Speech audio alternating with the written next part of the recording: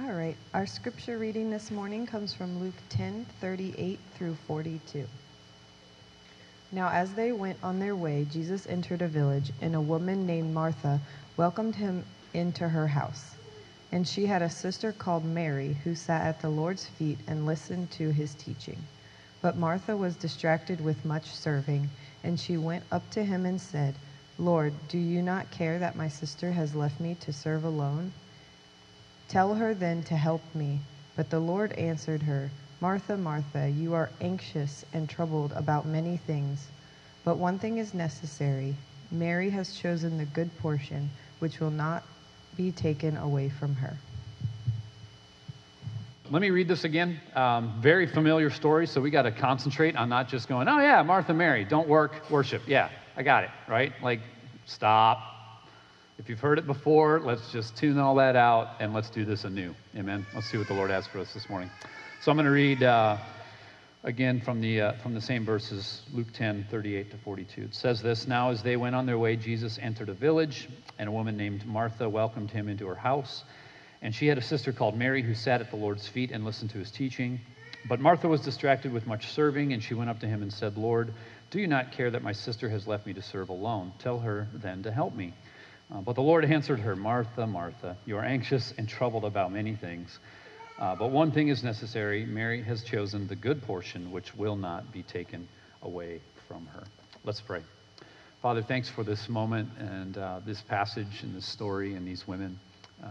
And just all of the opportunities we have to learn and to hear from you. We know that we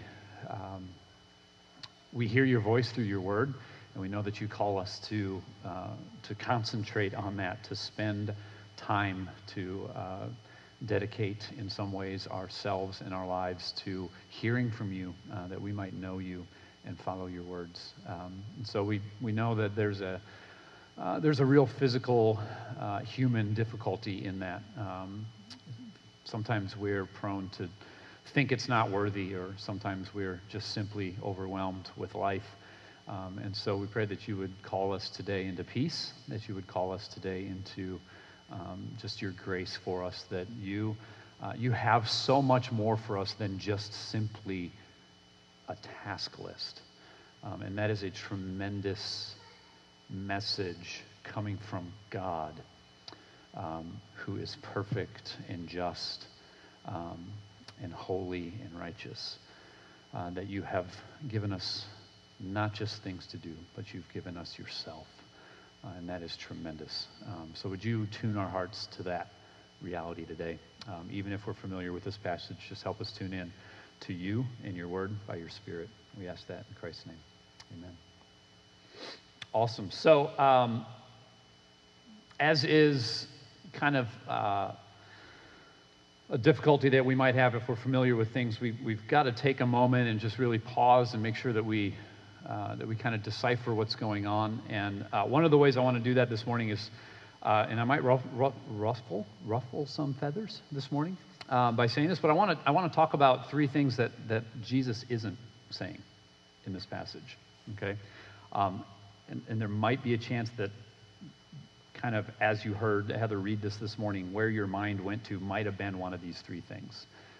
There's some people that are incredibly near and dear to my heart that would think this teaching has to do with one of the three things that I'm about to mention. And I just think that this story leads us away from these simple and kind of unnuanced lessons, and I want to pull us away from them. So I want to name them first, and then move into more of what we're really seeing Jesus do here. So three things that Jesus isn't teaching here. Number one, that isn't being taught, is that being busy with serving others is sin. Another thing that is not being taught is that we don't need to serve Jesus. We don't need to serve because Jesus would rather us just sit at his feet. And the number three thing that isn't being taught is that learning from Jesus is more pleasing to Jesus, or is truer worship than doing tasks of service. All right, so breaking those down one at a time. Number one, being busy with serving others is sin. Jesus is not teaching us in this story that being busy serving others is sin. That is not a true statement. Why is that not a true statement? Well, because it's incongruent with pretty much all of the rest of Scripture, right? For instance, if you're in your Bible and you're looking at Luke 10, right? If you back up just one chunk before this chunk, what do you have right there? We went over it several weeks ago. It's the parable of the Good Samaritan, right? In the parable of the Good Samaritan, Jesus tells a lesson about the kind of person we should be if we expect to be in his kingdom following after him. And what does the kind of person that we should be in the story of the Good Samaritan do? He serves. He serves hard, right? He gives of his time and his energy and his money to help somebody in need, right? So therefore, we know that serving others and being busy, being almost completely dedicated to just that thing, that isn't necessarily in itself sin. And so we have to pause in some of our judgments about this passage, because the idea that is sin will lead us to an incorrect conclusion, right? Does that make sense?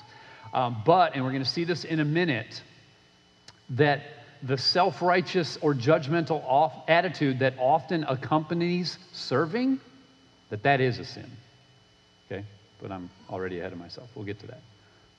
Jesus is not saying that serving people is sinful. Okay? It's just plain and simply not. And you might think that's a dramatic overstatement, but I think it's a nuanced thing that sometimes gets read into this story, and we have to be careful. Secondly, we don't need to serve because Jesus would rather us sit at his feet.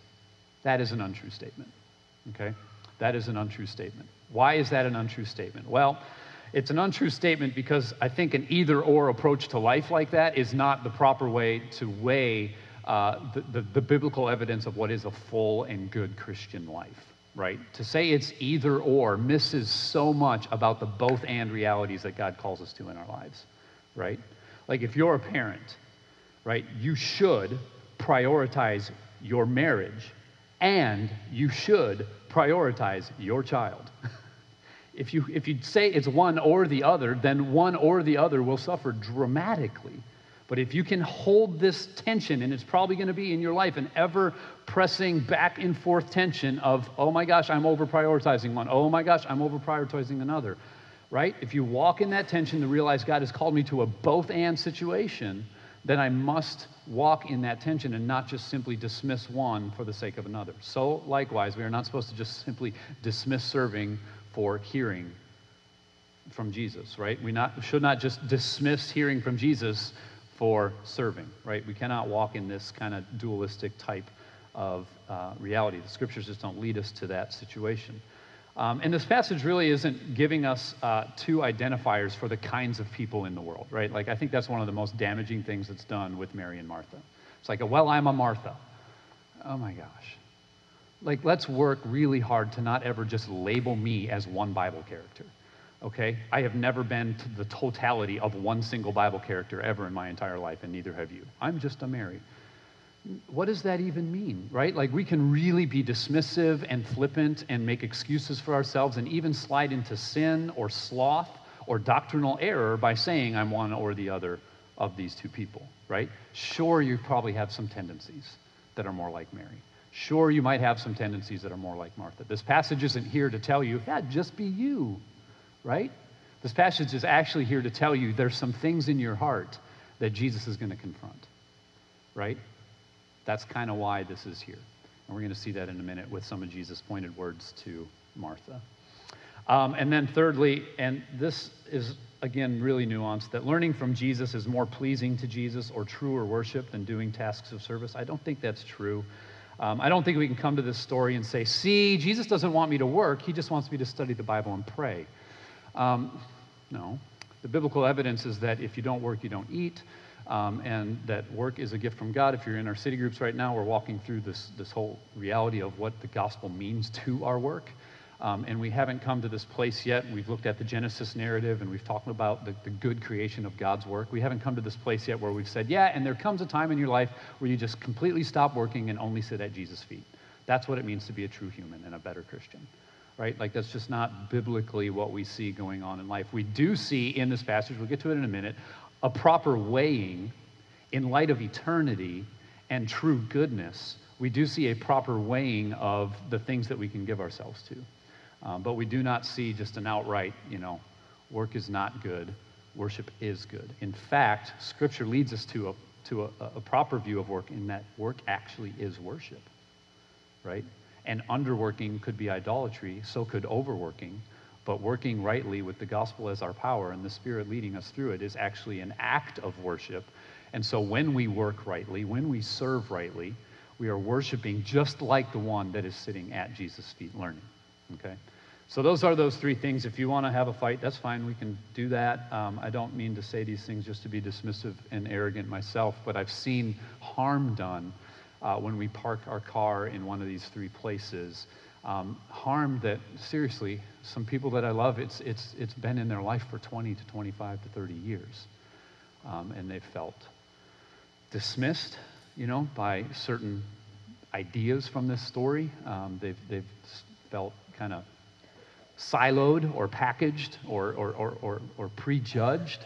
And it can really be a harmful thing. So before we get into what I believe Jesus is really getting at in this story, I just want to touch on a small side note that kind of piggybacks off of last week, and that is that this story is focusing on women, which is really cool, right? Later, well, actually in John, the Gospel of John, we find out that Jesus really loved these two women, like they were really dear friends of his. And they had a brother, and his name was Lazarus. And Jesus really loved Lazarus too, and Lazarus died, and Jesus was really broken up about Lazarus dying to the point where he wept about it, and later went to the tomb, or 3 days later, whatever, he went to the tomb and raised Lazarus out of the grave. So where's Lazarus in this story is kind of my question, right? In light of this really momentous situation that happens in history, why would Lazarus not be named by Luke? Well, we talked about that last week, where Luke intentionally focuses on the fact that Jesus' ministry is touching and targeting and pulling in women, right? And Luke wants that to be a focus of his gospel. He wants to counteract some of the cultural ideas about men and women and say, listen, Jesus is welcoming women. So much so that if you were a first century Jew, you would read this passage and you would hear Luke saying, Mary is a disciple. That's what you would hear Luke saying. You would hear him saying Mary is a studious and attentive learner, listener, and follower of Rabbi Jesus. Because literally the phrase, at his feet, is what it meant to follow a rabbi. To go and learn from the teaching of a rabbi in Jesus' day was to sit at their feet, right? Paul uses the same kind of language when he talks about how he learned from Gamaliel. He sat at his feet. Like, this is the language that's used. It's like you saying, I went to class, right? It's kind of the same idea. And so Mary's going to class, and in her day, going to class was reserved for men, right? Because men could excel in these religious environments. Men were allowed to learn in these religious contexts. Men were encouraged to move forward into temple ministry or synagogue ministry or whatever, and women were not. And so Jesus is welcoming Mary into the company of disciples, and Luke is very clear to point that out. Mary's a disciple, right? Not a 12, but she's a disciple. She's a follower, a learner, a listener. She's here taking note of what the rabbi is saying. And so it's really important that we see that Jesus is, again, in a kind of countercultural situation here where he's welcoming these women who sat at his feet and listened to his teaching. All right, so let me read verses 38 and 39 again, and then we're going to look at three things in this story. So it says this: Now as they went on their way, Jesus entered a village, and a woman named Martha welcomed him into her house. And she had a sister called Mary who sat at the Lord's feet and listened to his teaching. So three things. We're going to look at the good in Martha. We're going to look at the sin in Martha. And then finally, we're going to look at the good portion of Mary. The good in Martha, the sin in Martha, and the good portion of Mary. So let's start with what we cannot miss lest we misinterpret Jesus' words. That is the good in Martha, right? We really need to see that there is some serious good going on in Martha's life. So back up to the beginning of chapter 10, and Jesus sends out 72 disciples. This is a significant turning point in the book of Luke. Like if you were to sit down this afternoon and read through all of Luke, you would notice a giant shift happening here in chapter 10, and that is Jesus is going mobile, okay? Up to this point, he's primarily been in Galilee and places near Galilee, right? At this point, Jesus decidedly and very clearly begins the journey southward toward Jerusalem. Prior to beginning this journey, he sends 72 people out ahead of him with instructions because they're going to go kind of prepare the way for him as they journey to Jerusalem. In those instructions, they say, if you find a friendly house, then chill out there, right? If you're welcome, then kick off your shoes, not your feet. That would be crazy. Kick off your sandals and abide there in that home, right? And so these groups of two are going ahead into these different villages, and there's some that are welcoming them, and there's some that are not. And Mary and Martha's village is a place where they're welcomed. In particular, Martha's home is a place that they are welcomed, right? And what does Martha do? She opens this house, she welcomes them in, and she works really hard to make it a comfortable place for people to hang out, right? Contrast this with what we talked about last week in Luke chapter 7. Do you remember this? Luke 7, verse 44 and following says this, "Then turning toward the woman, he said to Simon," this is Jesus in Simon's home, he said to Simon, "Do you see this woman? I entered your house. You gave me no water for my feet," right? "But she has wet my feet with her tears and wiped them with her hair. You gave me no kiss, but from the time I came in, she has not ceased to kiss my feet. You did not anoint my head with oil, but she has anointed my feet with ointment." What a significant contrast we have between Simon, a religious leader that should be the kind of person who respects and honors Jesus, and Martha, a woman who's working really hard to welcome Jesus, right? You see what Luke keeps doing over and over again? Arrogant religious people that think they belong do not, right? Those who society casts aside and says you don't deserve to be here, they do, right? This is the message of Jesus over and over and over again. And Martha is responding in a beautiful way, right? She's opened her house to welcome them in. And so she is doing a praiseworthy thing, but somewhere, as we see in the process, it goes from worship and thankfulness to worry and bitterness, right? What begins as warm and inviting and wonderful starts to move towards rigid and calloused and remorseful, right? There's a change somewhere in the process. I don't know if it happened right away or just later. I don't know. It's hard to tell. But just the act of being willing to open her home and working hard to make things ready seems like such a thing that we should value and honor. But then we have to pay attention to not just the fact that Martha is doing some good, but that in fact in her heart there is sin that Jesus wants to point out. Okay? Verses 40 and 41 of our passage says, "But Martha was distracted with much serving. And she went up to him and said, 'Lord, do you not care that my sister has left me to serve alone? Tell her then to help me.' But the Lord answered her, 'Martha, Martha, you are anxious and troubled about many things.'" Right? And so the moment that Jesus runs into here is an internal moment with Martha. There's stuff going on inside of Martha, even in the midst of the external goodness of serving, that makes Jesus kind of just plain and simply call her out, right? To Martha, her serving is either right or better than Mary's sitting and learning, okay? Now we've got to recognize maybe some of this is cultural. Maybe some of this is Martha going, the woman's place is in the kitchen, right? Maybe that's what Martha's doing. Maybe Martha's thinking, us women don't belong in there with the men. Mary, get over here and serve, right? Maybe there's some cultural stuff going on in Martha that Jesus is as likely concerned about as Luke is with his gospel. He's confronting these moments, right? And so Jesus is telling Mary, actually, this is the right choice. This is a good choice for Mary. It's an okay place for her to be. In fact, she's welcomed in this place. It's a praiseworthy place that she's at, right? So I think that is happening. I think Martha has that cultural thing going on, and that's being confronted in this moment, right? But I think even more so than that cultural thing, there's heart things going on in Martha. And the reason I say that is because of some of the language that's used here in verses 40 and 41.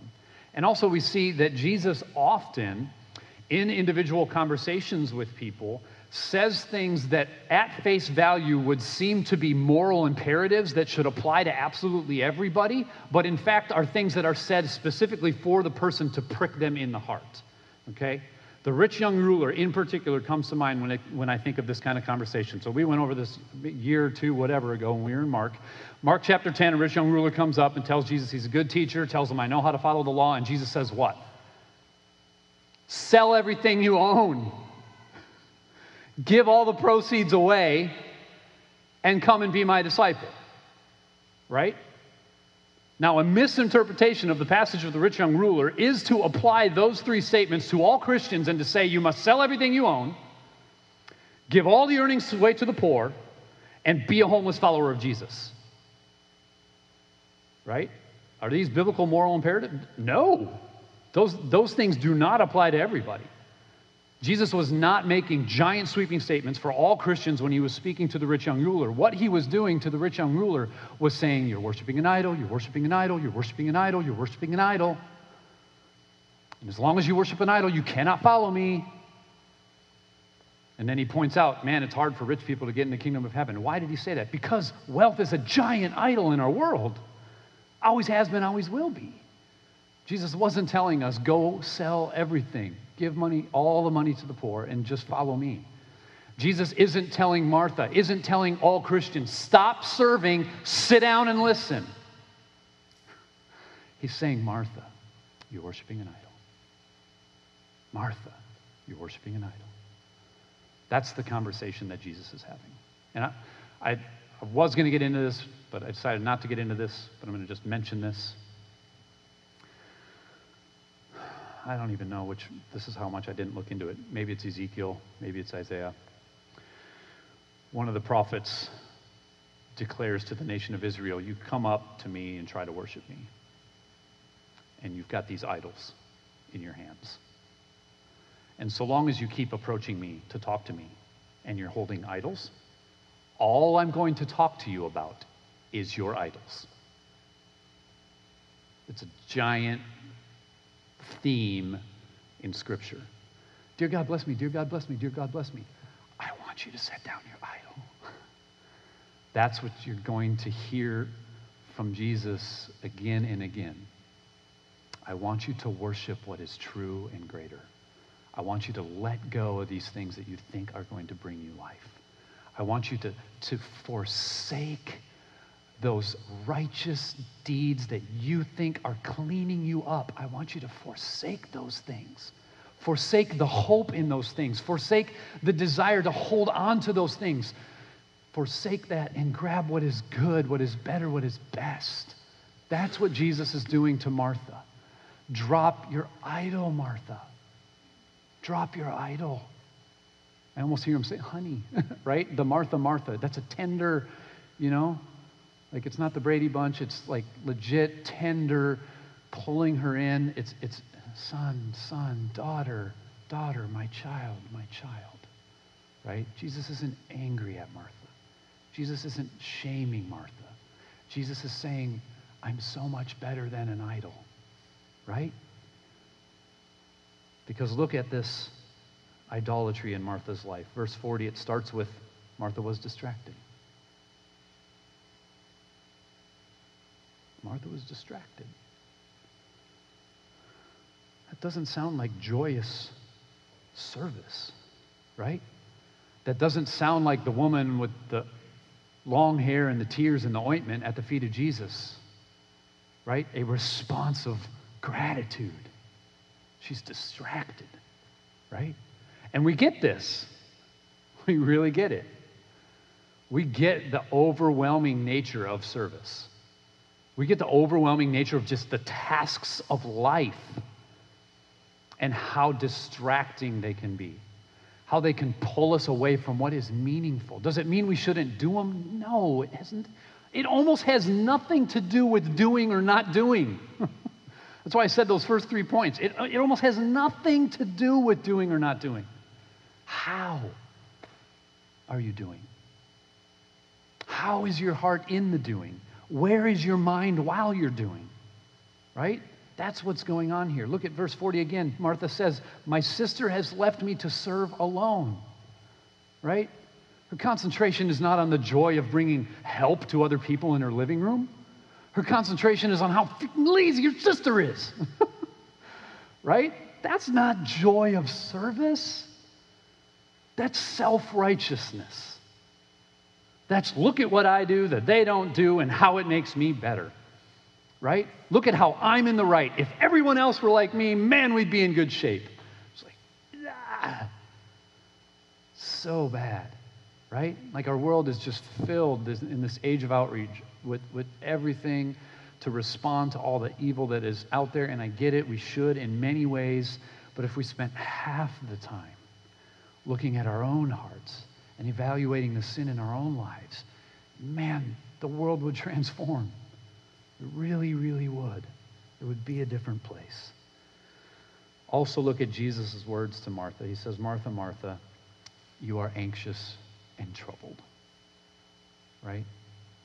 You are anxious and troubled. Now, if we're going to pigeonhole you and call you a Martha, right? You're the kind of person who likes to have festivities at your home. You love to invite people over, right? You love to open it up for it to be warm and welcoming. You love to tell people, "Yeah, man, my food's your food. Go on, open the fridge," right? And there comes a moment in the party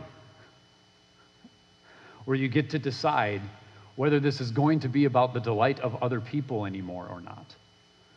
And I've seen that key switch change in life, right? And suddenly the welcoming atmosphere that was created by that person who had so much delight in service is turned into this like, I don't want to touch, I don't want any more punch, I don't want any more punch. Because she's rolling her eyes now. Because he's doing the huff puff thing. I don't want any more punch. Nope, not going to ask for a napkin. I don't even want to sit on the couch. I don't even want to sit on the couch because the wrath is coming, right? Like there's a difference in the, man, I'm in this for other people, than there is in the being deeply anxious, right? And being troubled about all the things. And somewhere in this process, Martha has gone through that change. She was doing a good thing. She really was. For how long was it a good-hearted thing? We don't know.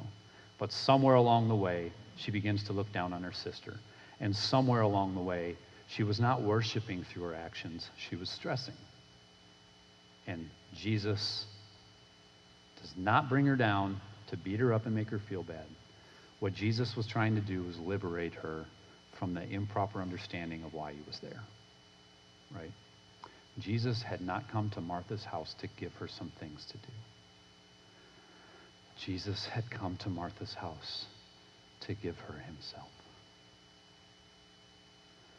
This is the gospel. Jesus has not come to you to give you a list of things to do. Jesus has come to you to give you himself.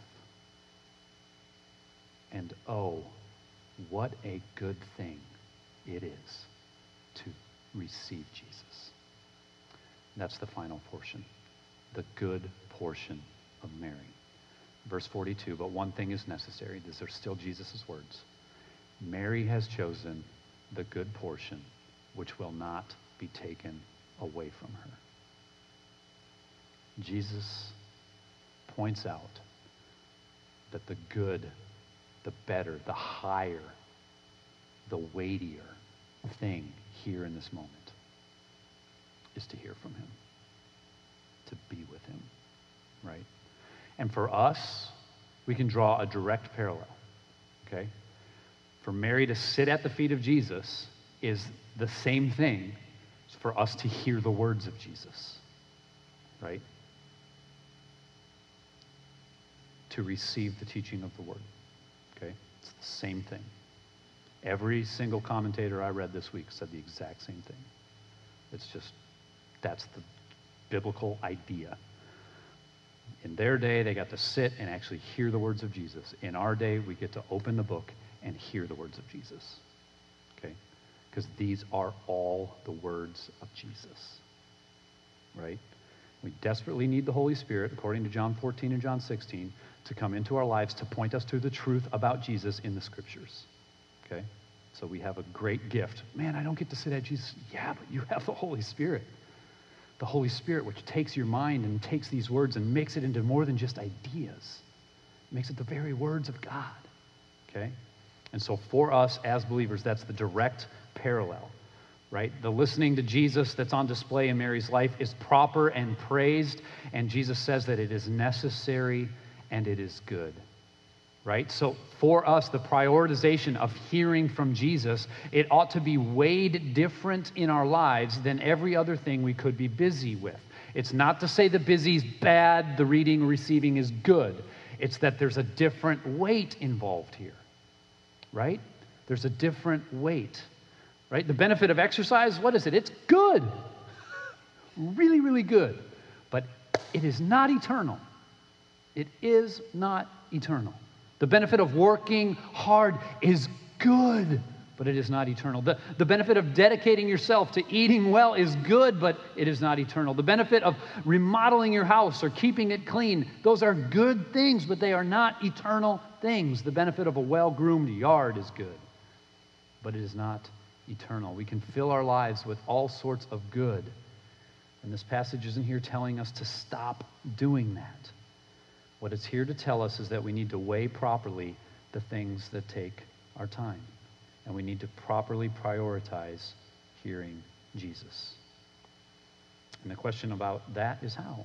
Well, we mainly hear the voice of Jesus today by reading Scripture, by hearing the gospel proclaimed, and by partaking in the means of grace.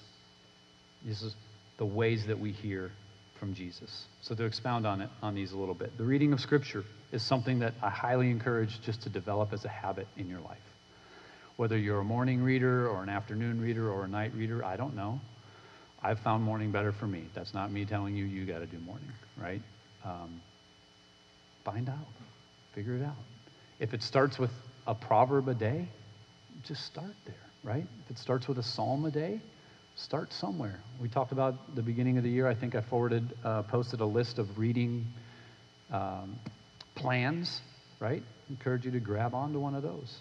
Right now, I'm reading Scripture through my iPad. It's the first time I've ever done my Scripture reading digitally, and I'm walking through an app called Read Scripture. It's put together by the people at the Bible Project, and it's been just tremendous. They have like little videos every once in a while that help you to understand what you're reading, which is really cool. And they usually give you 2 to 4 chapters a day, and then also a psalm to read. And so I'm reading through that. Right? I was going, it actually goes chronologically. So it starts in Genesis, and it walks forward through the wandering in Exodus, and then it looks at the kingdom being established, and then it looks at the exile, and I mean, it kind of walks through the whole storyline of Scripture. So that's been really, really helpful. But that's not enough, right? Mainly because by ourselves, we don't have enough to understand everything that we read. And so to sit in isolation by ourselves in our own study, I don't think is the full diet that the Lord would ask or would encourage and cheer us on toward in the Christian journey. And so we need others. We need others to learn from. We need others to learn with. And we need others to teach. Like we need to teach others. I would highly encourage you to have those 3 areas of Scripture reading involved in your life, where you're reading it, but you're also learning from somebody while you're reading it, okay? You're also learning with somebody while you're reading it, and somehow, in some way, you're also helping somebody else to understand it. You might think, well, I'm not very learned and very wise. You probably know more about the Bible than a non-Christian, right? You know that Matthew, Mark, Luke, and John are Gospels, and they're stories about Jesus, and a non-Christian might not even know that. Or maybe they have a general idea about it. You could teach them maybe a few things. These are just really helpful in continuing to grow in our understanding of God's word. Jesus calls this a good portion, taking in the words of Jesus, right? So reading and reading with people or learning with people, all these things are highly encouraged. But also we see this in the New Testament all over. The prioritization of the preaching of the gospel is something that is central to the life of the church. And so as a follower of Jesus, connected to the life of a church, you should hear the word preached, right? This is a grace that God has given us. It is a way that he builds faith, and it is a way that he has called us to come and learn and hear, right? And so following after Jesus is giving the proper weight to listening to the preached word of God, right? Giving that proper weight. I think to properly teach this passage requires me to ask, where does church attendance fall on your priorities list? I think you've got to ask that question. If it's a high priority, then I think that's a good response, right? If it's a low priority, I would challenge you to consider in a healthy, beautiful way making it a high priority. I believe it will drastically shape your life in a beautiful direction. And then also we have the regular means of grace that are given to the family of God, right? Things that kind of serve as markers or reminders or even as safety guards to just help us keep an eye on the eternal weight of God and his words rather than be distracted by the ever-present pressing needs of non-eternal things. So the means of grace, like gathering together as followers of Jesus, breaking bread, having communion together, being reminded of who Jesus is and what he did for us, right? Singing together songs and hymns and spiritual songs and encouraging one another to gather together and do those things. These are parts of the means of grace, the community that God's given us, right? The regular reading of God's word. All these things that have been given to us, they seem just like, that's not that big a deal, right? It's like, it's what he's given us. And it's colossal because these are eternal matters. God's word is eternal, it is forever, right? So spiritual growth and growing in godliness, sometimes it might seem painful and slow, other times it might seem to be on an accelerated track, but be sure to know that no growth will ever take place without God's word in the middle. It just won't, right? And so if we see our total spiritual duty as just serving and leave out the word of God, then we will move, like Martha, toward bitterness, toward self-righteousness, toward a backwards reversal instead of a forward movement of spiritual growth. And finally, I want to point out the words that Jesus uses when he talks about Mary. He says that Mary has chosen the good portion, right? This phrase, the good portion, if you're a good little Jewish kid reading Luke's Bible, what you're going to hear jump off the pages from Luke's gospel is that God was the good portion to people like David and Moses and the writers of the Psalms and to the prophets. That God was seen as the good portion. And so Jesus, in a sneaky little way here, is saying, Mary has chosen God. I am God. To sit at my feet and to hear from me is to choose God, is to choose the good portion, right? Psalm 16:5, I'm going to read the whole verse or the whole passage in just a minute, but Psalm 16:5 says, the Lord is my chosen portion and my cup. You hold my lot. What does it mean to say that the Lord is our portion? It's like declaring that God is enough. When you find in the Psalms the phrase, the good portion, you find it contrasting with the aches and the pains of being in a messed up world, right? Like if you've ever read a Psalm of Lament, it's always like, it's going bad. My enemies are like shooting me down. It even seems like God hates me, but God is enough. Even though I'm not prospering, God is enough. Even though my nation may be falling apart, God is enough. Even though we're going into exile, God is enough. Again and again, the cry that the Lord is our portion is to say that he is satisfying, that he is enough, that if I have him, I truly have all I need. And in light of that reality, everything else in the world falls in its proper place.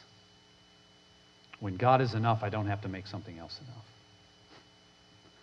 So suddenly my job can be worship and not me being anxious and stressed about many, many things, like Martha in her service.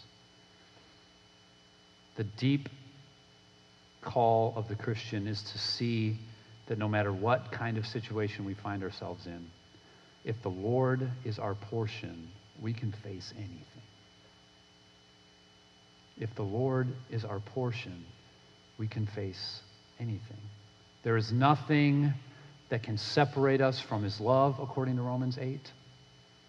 That though things around us crumble and fall, that though we may miss things on our to-do list, if the Lord is my portion, in whom I put my trust, where all my hope lies, if that is true, I cannot be shaken. I cannot be torn down. Because he is truly all I need. And guys, listen, this is not a preacher saying, I know how to make the Lord my portion, so you better be like me. I'm a mess. When I take my eyes off the fact that God is enough, man, I turn into a bastard. My true self shows through. Trying to grab control, manipulate things. It's brutal because I've got to be enough. When he's not enough, I think I've got to be, right? Martha thought she had to be enough because Jesus wasn't enough. Man. I think the final beautiful thing here is that we get a glimpse of eternity. Jesus says that this good portion, it won't be taken away from her. It's not going to be taken away from her. This good portion lasts forever. It's not like that good wine. It's only good till it's gone. It's good forever. I guess the wine's good for maybe an hour after it's gone, right? The truth is one day your job will be taken away from you. It's good to love your job. It's good to work hard. It's not forever. There are eternal things happening in your job, sure. But someday your job's going to be taken away. One day your ministry will be taken away from you. Whatever that ministry is. And you all have a ministry, or many ministries. One day your spouse will be taken away from you. One day your house will be taken away from you. One day your mouse will be taken away. No. Your car, your health, your parents, your kids, your life. Right? They're going to be gone.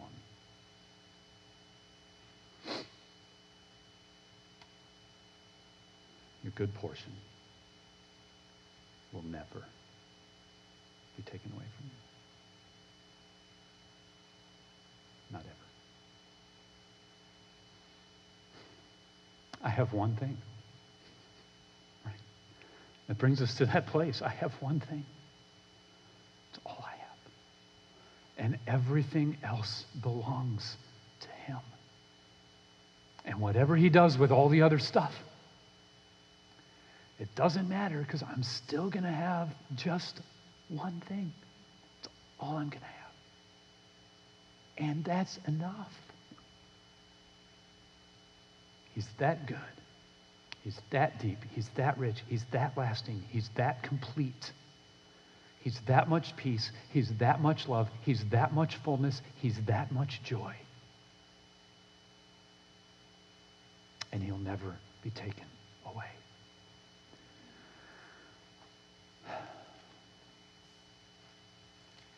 glad you guys could listen in today while I preached to myself. Here's Psalm 16 to close. Just listen to this process that David goes through here. Preserve me, O God, for in you I take refuge. I say to the Lord, you are my Lord. I have no good apart from you. As for the saints in the land, they are the excellent ones, in whom is all my delight. The sorrows of those who run after another God shall multiply. Their drink offerings of blood I will not pour out or take their names on my lips. The Lord is my chosen portion and my cup. You hold my lot. The lines have fallen for me in pleasant places. Indeed, I have a beautiful inheritance. I bless the Lord who gives me counsel. In the night also my heart instructs me. I have set the Lord always before me because he is at my right hand. I shall not be shaken. Therefore, my heart is glad and my whole being rejoices. My flesh also dwells secure, for you will not abandon my soul to Sheol, or let your Holy One see corruption. You make known to me the path of life. In your presence there is fullness of joy. At your right hand are pleasures forevermore. Let's pray. Father, we lose sight probably by 3 o'clock this afternoon. And so we thank you for your call to set in the center of our lives your word to us that reminds us, that instructs us, that pulls us back in, and above all else, it gives us you. By your Spirit, would you give us you as our great delight, as our one true portion, as the only soul-satisfying reality in our lives? Help us to choose this good portion. And Lord, we're gonna work this week. We're gonna work, we're gonna get frustrated, we're gonna get worried, we're gonna get anxious, we're gonna be stressed about a lot of things, some of us a lot worse than other people. And God, I pray in those moments we wouldn't hear a condemning voice from you, but that we would hear a soft welcome. That we would hear you pull us back in, maybe even still in our work, but being able to work and worship. Maybe even still in our service, but being able to serve with joy. Maybe still right in the midst of our duties, but being able to delight in you. My goodness, we lose sight. Help us. I lose sight.